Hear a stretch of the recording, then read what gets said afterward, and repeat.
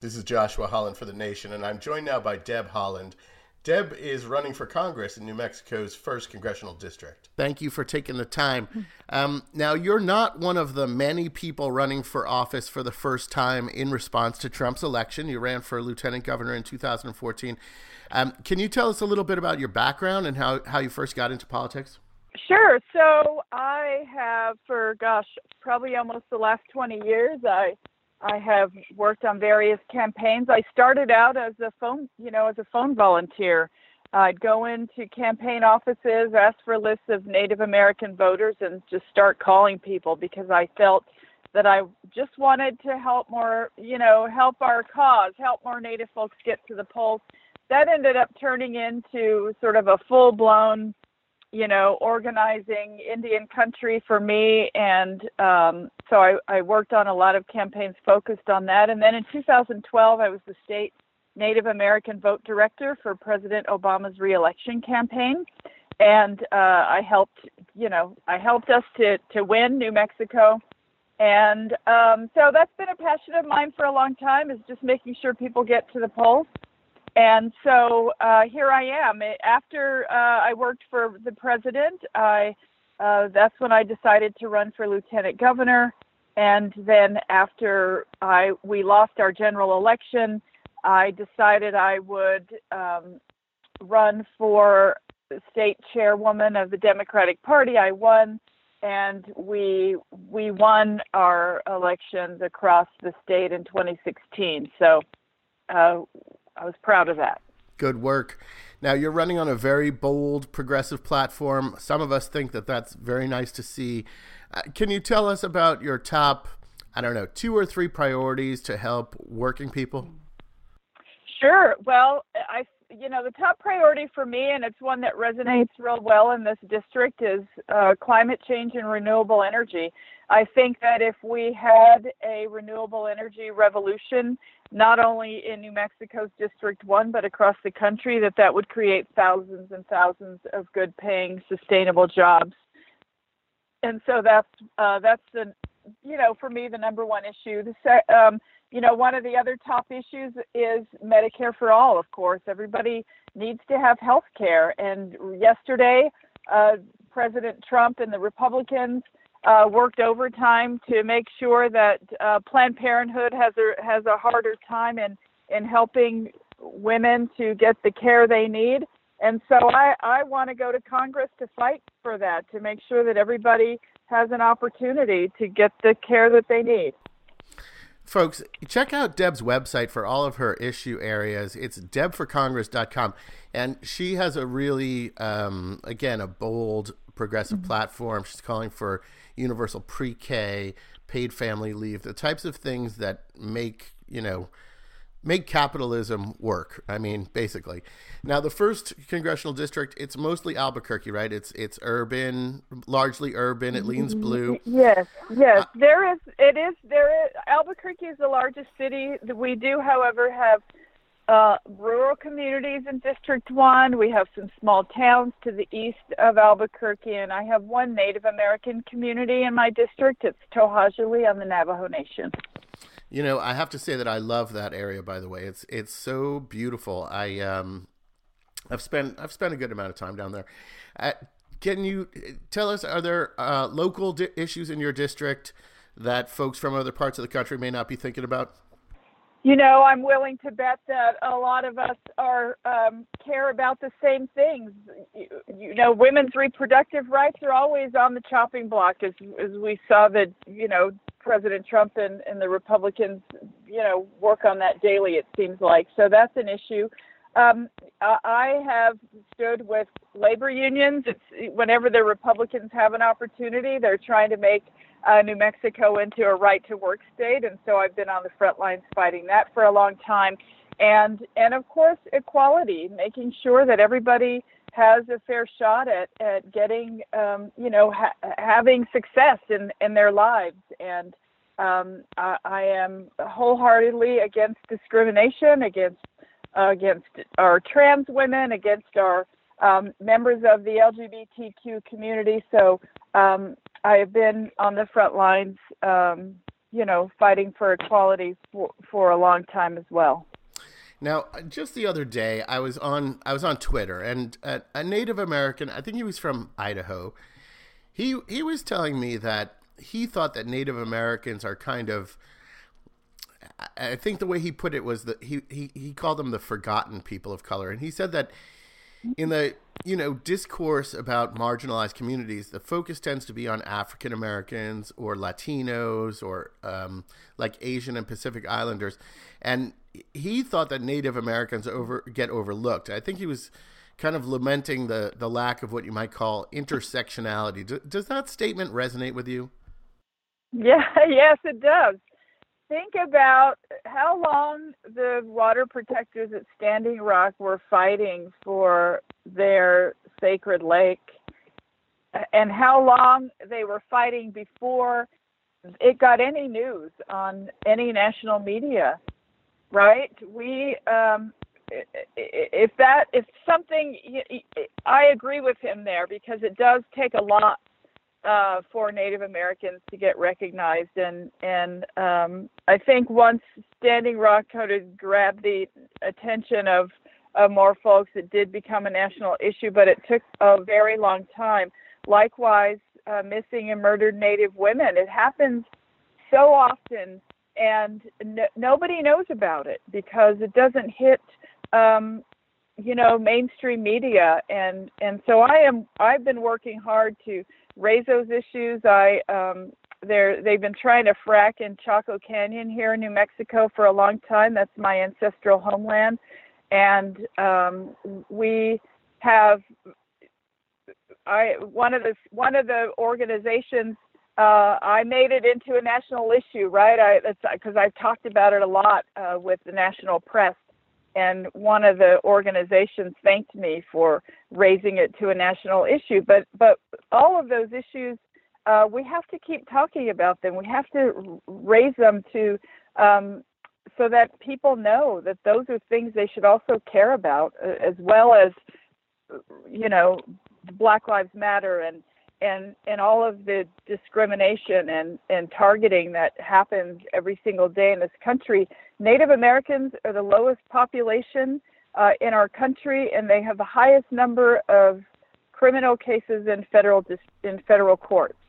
So what does that tell you? Yeah. It seems to me that one example of this kind of erasure of Native Americans is that Donald Trump's nativism and bigoted views towards blacks and Latinos have gotten a ton of press, but he has really attacked Native Americans repeatedly, and it doesn't seem to get as much attention.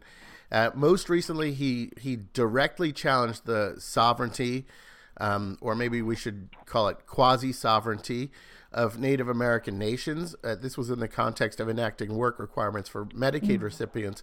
And the Trump regime claimed that Native American tribes constitute a racial category rather than a group that enjoys a measure of self-governance.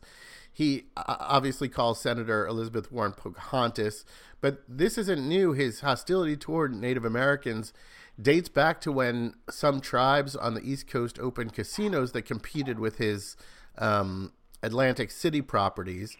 The Washington Post reported that in 1993, Trump, and I'll quote here, told lawmakers that organized crime is rampant on Indian reservations. He predicted one of the biggest scandals since Al Capone.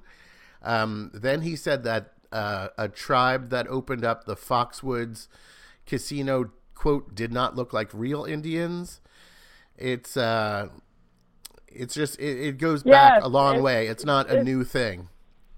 No, it's absolutely shameful. It is. And I think one of the reasons I would be honored to go to Congress and would love to go to Congress is that I feel there's a lack of education about the history of our country, and clearly President Trump doesn't understand the trust responsibility that the United States government has toward tribes. We do have a government-to-government relationship with the tribes.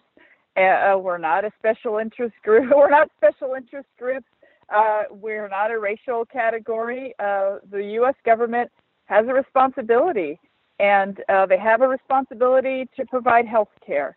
And so when we ask and we are advocating to be exempt from various things, right? Like we can enroll, for example, we can enroll through the Affordable Care Act any time of the year. We don't have to wait until the open enrollment period. If you're Native American, you can go and do that, and it's really because the U.S. government has that responsibility. So he doesn't know what he's talking about. He doesn't speak for Native Americans. He doesn't get to decide who is Native American. And so I will always use the way I was raised to be proud of who I am and to understand what my relationship with the land and the water and all these things mean. I would be happy to bring that with me to Congress and help to educate some of these folks so that they understand it better. Deb, the statement that Trump doesn't know what he's talking about is really, that applies to a lot of different categories, I have to say.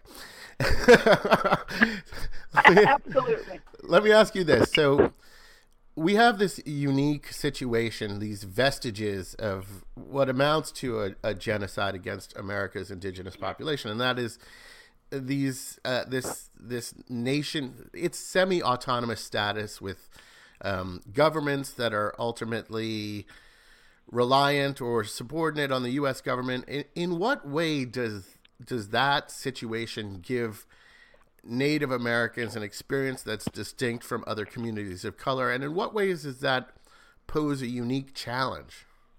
Right. Well, as I mentioned, the U.S. government has a trust responsibility to tribes. And what that means is when the Europeans first came to our country, this land was occupied.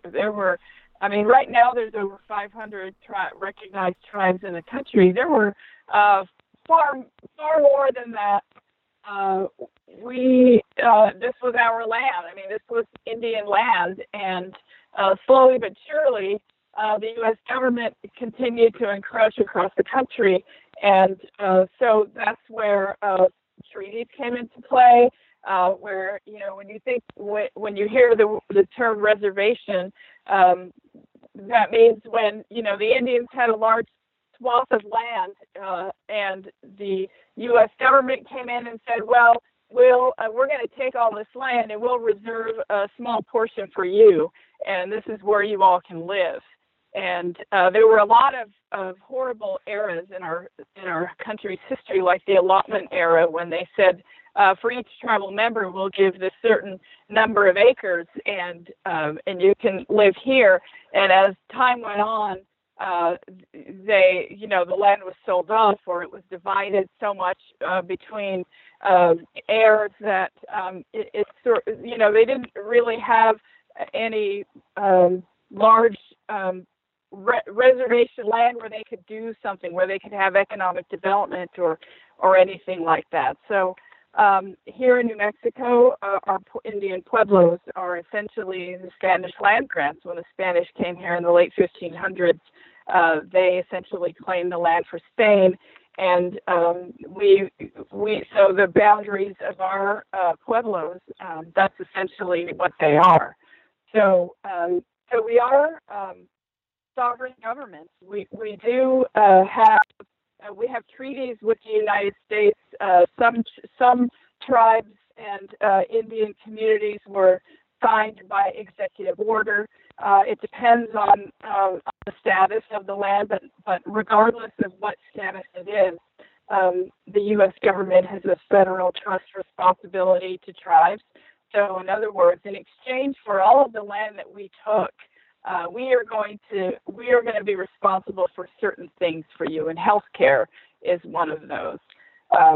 I worked for a pueblo here in New Mexico, the San Felipe Pueblo, and I ran their consolidated tribal government programs, and those are federal grants that we're eligible to receive to run certain programs that we have on the pueblo, and the responsibility of the government. One final question before I let you go. I've seen a number of reports over the years about difficulties organizing Native American communities and turning out the vote. And in some cases, their votes could decide various races. My understanding is that some of these problems are structural and some are informed by partisanship. There's voter suppression. Can you speak to that issue as someone who has organized Native American communities in national politics in the past? Sure. Well, in New Mexico, we're very lucky that we have laws in place that really help to ensure that Native Americans' right to vote is unencumbered. And we have a Secretary of State right now, Maggie Toulouse-Taliaferro, who cares tremendously about that. So we enjoy probably, a lot of things that some states don't enjoy. I was reading an article in The Atlantic some time ago that talked about the fact that they had passed a law in North Dakota to require photo IDs. And there were members of Indian tribes who didn't drive. They couldn't even get to a motor vehicle place to get an ID of, a state ID or all these things. Although they had been voting at the same, location for 50 years, and everybody in the community knows who they are by face. So those are things that the Republicans implement because they know that if more people get out to vote, that they'll lose. And in my experience, if I'm able to drive 10 Native Americans to the polls, 9 of them will vote for Democrats. And so I think we just need to keep raising our voices and making sure that we have that right to vote and that it's unencumbered. And I think it's never going to end. It's a constant issue that I think everybody needs to speak up about. So I am always willing to speak up about that. And as I said, it would be nice if every state were like New Mexico and cared about the Indian vote. I believe I recall that the stories that I read were often about North Dakota, to tell you the truth. Deb Haaland, I believe we're out of time. I want to thank you so much for taking the time to speak with me today. I really appreciate it. Thank you also. You take care and make sure you early vote if you can.